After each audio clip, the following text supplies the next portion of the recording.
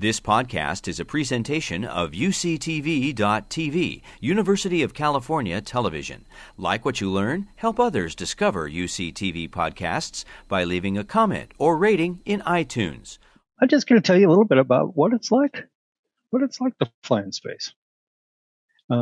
I grew up wanting to fly in space. I grew up at the time of Alan Shepard, Gus Grissom, and John Glenn, and we all wanted to fly in space at that time, and I just never stopped wanting to. So I worked for NASA for 37 years total. 17 of those years I was an astronaut. Been at UC Davis as a professor now for 9 years, helping new young minds enter the world of spaceflight and make this race a better race than we have been before by going to space and learning things we never could have known about our bodies, about technology, and about the Earth and the solar system. So let's talk a little bit about flight. I guess what got me into being excited about space flight is it was the ultimate flying. I've always been fascinated with flying. As an astronaut, I got to fly these beautiful jets, these T-38 jets, supersonic two-place Air Force trainers. They're still used by the Air Force and by NASA. Wonderful aircraft. But of course, you don't start flying things like that. You start flying things that you can afford when you're a teenager, like that. So I started out actually in 1969 flying hang gliders, and somehow survived that period of my life. I've been flying various things ever since. The whole thing about flying is safety, and that involves knowing something about the human body, the human behavioral process under stress, under fear, under threat. And this is why astronauts fly high-performance airplanes, is to be in an appropriate environment in which your actions have real-world consequences. It's a great way to keep your mindset sharp and your dynamic decision-making up to speed to get ready for that space flight that you're going to take, where you never know what's going to happen. It's also about teamwork. Doing anything complex and dangerous usually requires teamwork, whether you're in a emergency room situation, whether you're flying an airplane, whether you're in space, whether you're climbing. And many of the things that you do in our audience requires teamwork, and you know what that involves. You have to understand a lot about yourself, and you have to be a great follower. Not everybody gets to be a leader all the time, so knowing how to be a follower is the key to teamwork. Let's talk about the Space Shuttle program a little bit. All the space shuttles are in museums, but everything we do in space from now on owes a lot to the people and the organizations that ran the Space Shuttle program for an awful lot of years. When I started with NASA, I was working in a group that the Space Shuttle hadn't flown yet. And I was working in a group, and we were trying to figure out how hot is the Space Shuttle going to get as it enters the atmosphere? Seems like a fundamental question. It was actually extremely difficult and complex. It lasted for 30 years. And it functioned as America's space construction truck. It's not all it did. Anything that lasts for 30 years, you end up using it for things that you never intended to use it for in the first place. There were 5 of them built. 3 of them survived the program. They all look identical. They weren't exactly identical. But the way that the space shuttles evolved over their lifetime was that it turned out to be really clever. I'm not sure it was designed this way, but this was very clever, where you had an integrated hardware and software environment with a crew that knew how to operate it and how to analyze what was going on with it. But NASA overlaid a constantly changing layer of new technology, new sensors, new computers, new capabilities. So over the 3 decades that the shuttle was operational, its capabilities changed drastically, even though the shuttle itself and its flight software didn't really change very much at all. 135 missions, 4 of which I had the privilege of going on. Yeah, let me tell you, everyone who's ever been in space has felt like they were the luckiest person ever born. because yes, it takes lots of work and dedication and some maybe some genetic blessings, but it also takes fortune, good fortune, being at the right place at the right time. So 4 missions, you work very close together on a crew, and you're a very special type of team. Those of you who've worked in hazardous environments in the military or in medical environments know how shared risk can bond you together like nothing else can. So by the time you fly with your space crew, you know each other in ways that probably nobody else actually does, which is important and invaluable because you're counting on each other for your lives, really. My job in the space shuttle was to sit in the seat that looked at all this. I was the flight engineer, which meant my job was to be have very intimate knowledge of all of the different subsystems inside the space shuttle, how they work together, how they could fail, and what kind of indications are there if and when they start degrading or failing. And then, sort of the job as a flight engineer is ask, well, what's the next worst thing that can happen? And what can you do to stop that from occurring? Space shuttle is extremely complex. So it was a learning job. And I just think I was in the books basically every day of my 17 years as an astronaut studying, which I thought was a wonderful thing to be paid to do. The shuttle is if you have eyes for aerodynamics, is a beautiful machine, actually. And the night before launch, when it's sitting out there on the pad ready to go, has a real special meaning for anybody who had anything to do with it. And believe me, that was thousands upon thousands of people. So those of us who got to actually ride up the elevator, go across the catwalk and get inside that machine and take it into space felt the kind of the spirit of all those different thousands of people coming right along with us. Again, it's about safety.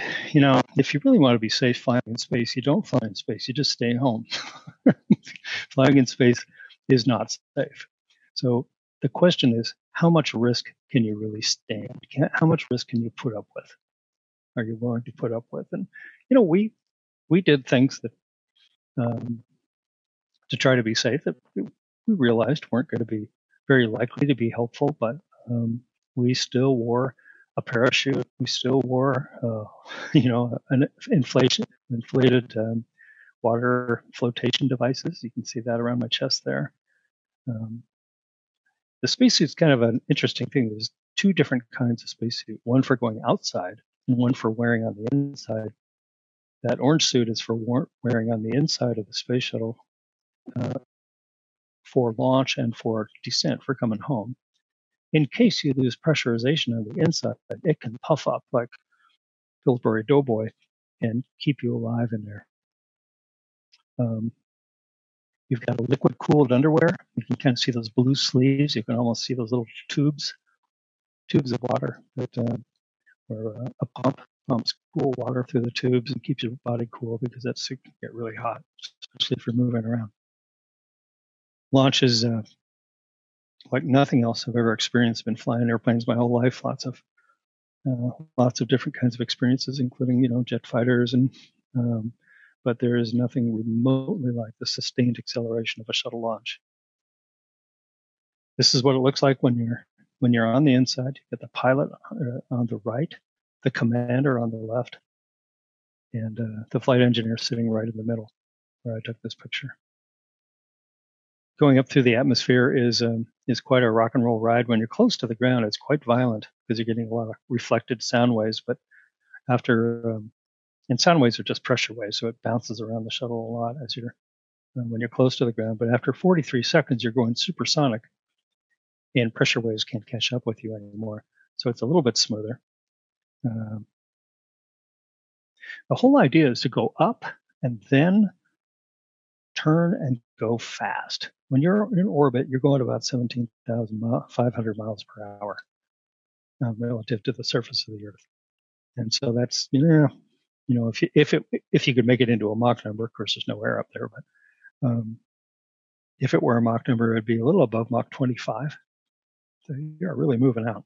It takes a tremendous amount of energy to expand to get the hardware and the people going at that velocity. So in the first 8 seconds, you're going 100 miles an hour. Now, this is super impressive. It would be impressive if you had a car that could do that. And some cars can. No car I've ever owned could, but but this is about the size and mass of a 20-story building going straight up. And in 8 seconds, it's going 100 miles an hour. 43 seconds, Mach 1. 1 minute, Mach 1.5. Now, after 1 minute, you're about the height of an airliner and going about 50% faster than an airliner. 2 minutes later, you're at 155,000 feet going Mach 4. 4 minutes later, Mach 7.5, 300-something thousand feet. Then you start going fast. But what happens is, you can see the altitude is not changing very much. The shuttle would turn over on its back, and you would pitch out over the Atlantic Ocean, just going like stink, because you needed to go fast. Why? Because, is there gravity in orbit? Is there gravity in orbit? Of course there is. Which means you'll fall. But if you're going fast enough, you will fall towards the center of the Earth, but you'll never hit the Earth because you're going too fast and you're constantly kind of going over the edge of it. That's what orbit really is. You're constantly under the influence of gravity, but you're never actually hitting the Earth. And to do that, these are the kind of speeds you have to go. Once you get up into space, the space shuttle would open those doors. That volume in the back is called the payload bay. The payload is whatever you're bringing with you. And the payload bay doors open up, not always just to access what's in there, but because they have radiators on them. And when you generate heat inside the space shuttle with any kind of electrical system, you have to have a way of getting rid of the excess heat. You can't just open the window. So that's what those payload bay doors actually are, those silvery things you see. And you can see a payload bay there, or a payload there, on one of the missions I was on. This is a piece of the International Space Station. And one of the most amazing things I think humans have ever been able to do is spacewalking, being outside in space. So it's a very physical activity. So you exercise a lot. Those darn flight medicine people make you exercise and exercise. You wear very stylish clothing. Again, liquid cooled long underwear under your suit. You get to carry really cool tools like this torque driver here, battery powered torque driver. Getting in the suit is quite the limbo dance. You put the pants on, which have feet built right into them, and then you lumber over to this rack where your shirt is. That it's called the hard upper torso, and it's basically like somewhere between a straitjacket and a kind of a barrel-shaped thing made of fiberglass and titanium and aluminum. And you squish down under it, and then you wiggle up in there, pushing your arms up and into the sleeves there, pop out the top. And then the suit gets connected at your waist. You get a helmet put on you there, and as many gloves as you have hands. I used about half that many. The gloves are connected, and as you can imagine, these are complicated contraptions. The seals have to keep the air inside and not go out into the blackness of space or into the water, but they also have to allow your hands and legs and wrists and waist to rotate. So they have to be able to move and yet be extremely well sealed. Got cameras and lights on your helmet. And for training, you would go down underwater and spend about 6 hours down under there practicing what you're going to do in space. And the reason we would do this underwater is because there's the same amount of gravity underwater, but all the stuff you had, including yourself, you could make neutrally buoyant. So it didn't sink or float. And that's about as close as you can get to being in space. Didn't feel much like it, actually, but it was good practice to get the mechanical use of all the tools and moving yourself around. Moving yourself around is a big deal because you and the spacesuit and all your tools can weigh maybe up to 600 pounds, and you're moving around 600 pounds for 6 hours with your arms. That tires you out. There's a mission control. There's lots of divers to keep tabs on your progress, to help you with tools, to keep you safe. They saved my bacon one day when I blew out the waist ring of the suit, and the suit started filling with water. And between the bubbles and the water and the pressure and everything else, I couldn't speak, and I couldn't hear, and I couldn't see. And I sunk to the bottom like a rock, 40 feet down, and filling up with water. A certain ending. And all the divers in the pool went and rescued me and saved my life. So they are pretty much my favorite people. You carry around kind of like Home Depot strapped to your chest, all the tools you need. You just know where you're going to get any more tools or supplies. You have to figure all that out ahead of time and take them with you. There is the crew of divers. They're great people, and one of the most memorable things I can remember of going out the hatch the first time on my first spacewalk, or we call them EVAs. Went out the hatch and looked around, and there's no divers. It was lonely. We work in twos. We work in pairs. It's a buddy system. Just makes sense. If you've been a diver or climber or just about anything else, buddy system just makes sense. My buddy for the mission in which I did spacewalks was Shuichi Noguchi, a Japanese astronaut who happens to be on the International Space Station right now. This is the airlock. Now, when you go outside, you don't just open the door, all the air would get out. So you go into a little phone booth size thing and close the door behind you, pump the air out of that phone booth back into the space station or the space shuttle, and then go out that hatch.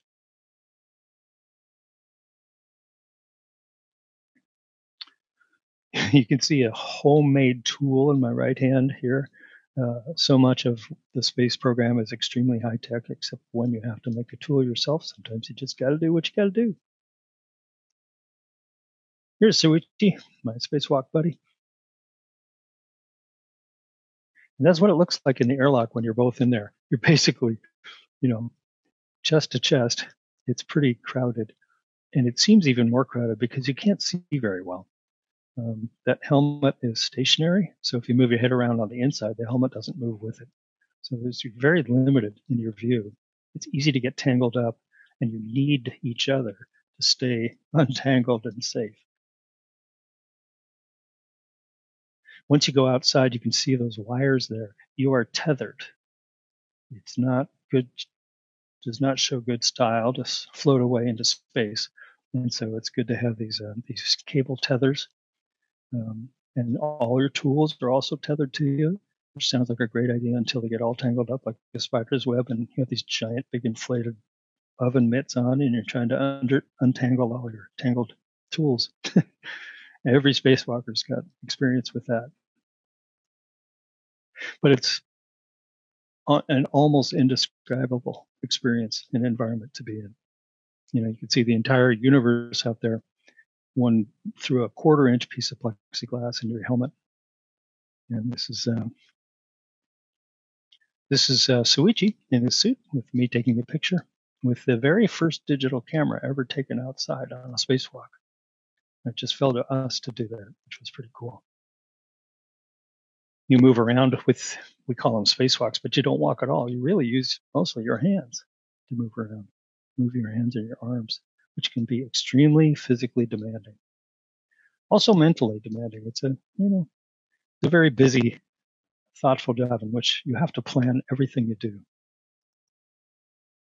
We had a problem with the space shuttle on one of my missions where the heat shield during launch had vibrated loose some parts and was sticking out of the bottom of the heat shield, and they were going to generate some very dangerous hot spots on the heat shield that we were afraid would not allow us to come home safely. So that set up the scene for kind of an emergency spacewalk where we had to go out and get those things. So I went out on the robot arm, which was kind of the ride of your life, to go to the bottom of the space shuttle Discovery. Discovery is now in the National Air and Space Museum Dulles Airport, Washington, D.C. But I got a view of it no one had ever had before in space, and nobody ever did afterwards either. And of the tiles, and actually reached out and pulled out the offending pieces that had vibrated loose, and got a great selfie with the tiles in the background with this brand new digital camera. And some things you just can't help doing. It's a beautiful shot of Discovery, and you can see up there just above the word Discovery, it's attached. That's how and where it attaches to the International Space Station. You can see the heat shield tiles. You can see the ports for the small rocket engines that allows the shuttle to change its attitude, its angle in the sky.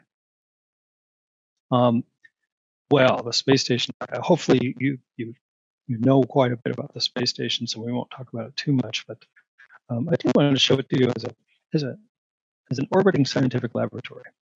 We're all, I think, everybody on this call is trained as some sort of scientist, including me, and so it's a very unique and challenging, constrained with aspects. When you look at the space station, you see all these things sticking out, and you know that the solar arrays, right? But they're not all solar arrays. The bold-looking ones are, but these ones here, remember on the shuttle on the payload bay doors, they were. I told you that there were radiators. These are the radiators for the space station sticking out here, and the way they work is on the inside of the space station where the people are. You're using all kinds of, computers and machinery, and, fans and pumps and things like that. They all generate waste heat. That waste heat is transferred into pipes of water. And that water takes the heat to a heat exchanger that exchanges that heat, transfers that heat from the water to ammonia. Why ammonia? That's dangerous. It's toxic. Well, it doesn't stay inside. It goes outside because it won't freeze. Water will freeze right away. Ammonia won't in the coldness of space. So that ammonia carries that heat out to these radiators. And the heat is just radiated out into the blackness of space. And that is how waste heat is actually dealt with on a spacecraft, or at least this spacecraft. The research environment, we talked about the fact that you're going fast, and actually not that high. 400 kilometers is not that high, but you're going around the Earth every 90 minutes. The inclination means that a 0 degree inclination would mean it was going around the equator. It's not. It's a tipped up orbital plane so that it can go over both the United States and Russia, so that launches from either country could reach the International Space Station. Of course, it is international. The main way that people have gotten there are either by Space Shuttle or Soyuz, or now very recently the Crew Dragon from SpaceX. It's a microgravity environment. It's in free fall all the time. So it's a wonderful place to study fluid dynamics and heat transfer without physical attributes that you find in a gravitational environment. So here, surface tension is very important. You don't have the normal convection. Heat doesn't rise in space, or in this environment, so you don't have the normal convection cells. Rayleigh cells, multi-phase flow can be very interesting because you don't get the same kind of mixing, and so on. Combustion is really interesting. Doesn't work the same at all. And so flame quenching and flame propagation are very, very different physics in this different gravitational environment. But also, your body changes. And I'm not going to talk too much about that because we're going to hear lots about that in the next talk. It was a big project putting this thing together. 115 space flights. It's very large. It's over 1 million pounds of stuff if it were still on the ground. It would be larger than a football field. Here's a scale. That's just the rotating hub of two of the solar arrays. And you can see that little figure up there. That's Soichi. Picture I took of them just for to show a reference of how big things are. Took about 12 years, 37 shuttle missions, 199 spacewalks, and includes a kind of a complex of 15 pressurized modules. It was not put together by robots. It was put together by people, piece by piece by piece, even the big chunks. So you would fly a space shuttle up to the International Space Station, dock with it, and then a robot arm would reach out and take the big module that was in the space shuttle and remove it and plug it into the space station. But how do you think that robot arm was commanded?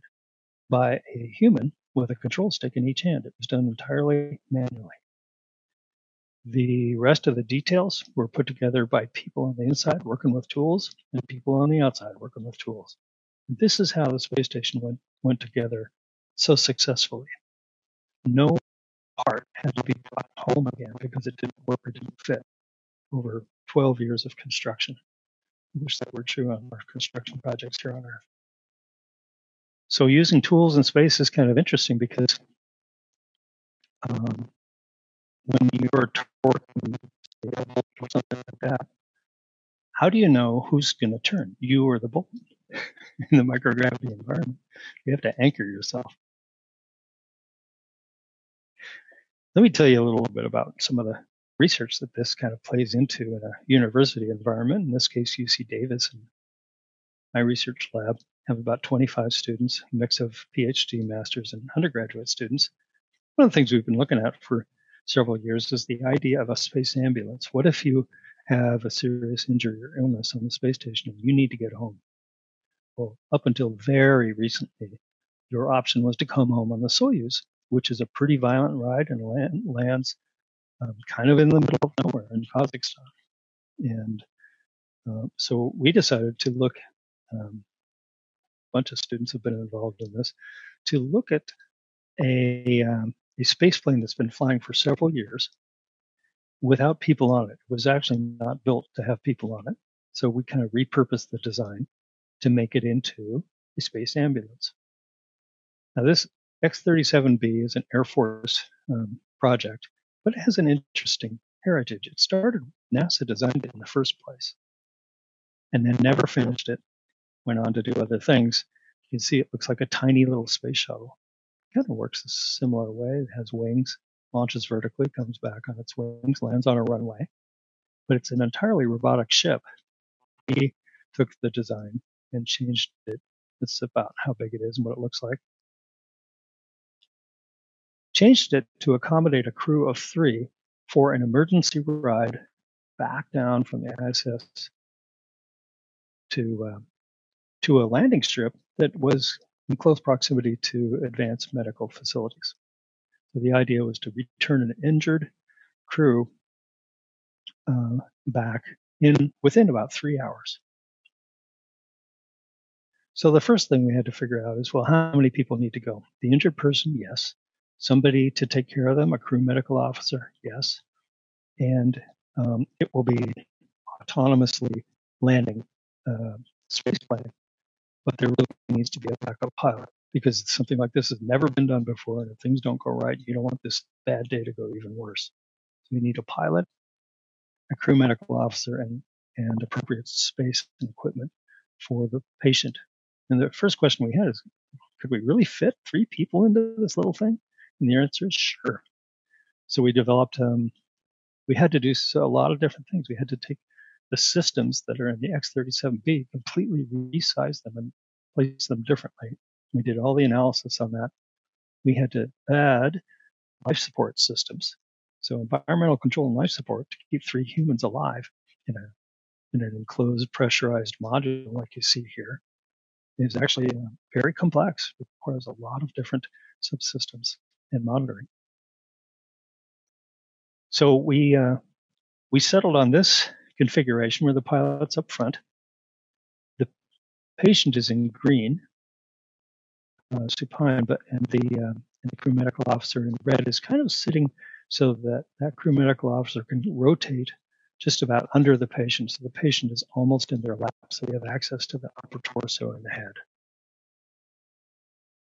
This is hard to see really, but because it's transparent, but it's a full-scale mock-up of that pressurized compartment. So I think it's 14 feet long and 4 feet in diameter. Easily fits 3 people. There's much more to say about that, but I just wanted to give you a teaser. The Sierra Nevada Dream Chaser is under development right now as a cargo vehicle to ISS, but of course we've been talking to them also about maybe that could be a future medical evacuation vehicle for future spacecraft. So we currently have a crew of students working on this project, and we've recently been funded by NASA to take some of our technology in support of this and test it in an airplane that flies a big parabola in the sky. And as it goes over the top of the hump, you get about 30 seconds of microgravity or free fall. So our students are going to take the technology that we've been developing.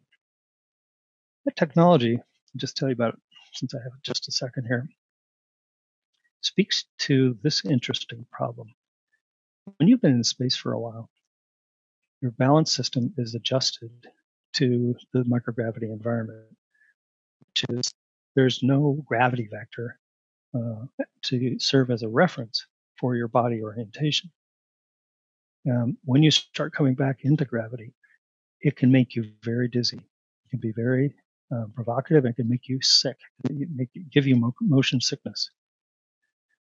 So the more you have to move your head around while you're coming into gravity, the more prone you are to becoming ill, and then you're not going to be very functional. Well, if you are the crew medical officer and this is happening to you, there's a chance that you may become the second patient on the vehicle, on the ambulance, and this is not good. So what we've done is developed an inertial measurement unit that is worn on your head and gives you a very subtle peripheral visual cue, where if you're moving your head too quickly or accelerating too quickly to give you kind of real-time training inputs to keep your head motions limited and damped to reduce your chance of getting sick. So this is what we're going to test in the zero-G airplane starting next November. The work we've done so far, the theses, I won't read those titles, but we've been looking at the systems, the crew configuration, the medical equipment on board, and the environmental control and life support systems. You have one article out with the folks from the UC Davis Department of Emergency Medicine. It says this is an ongoing project, one of many at UC Davis. Much more to talk about, but I think I'll leave it right there with UC Davis Aggies in Space. You've been listening to a podcast by University of California Television. For more information about this program or UCTV, visit us online at uctv.tv.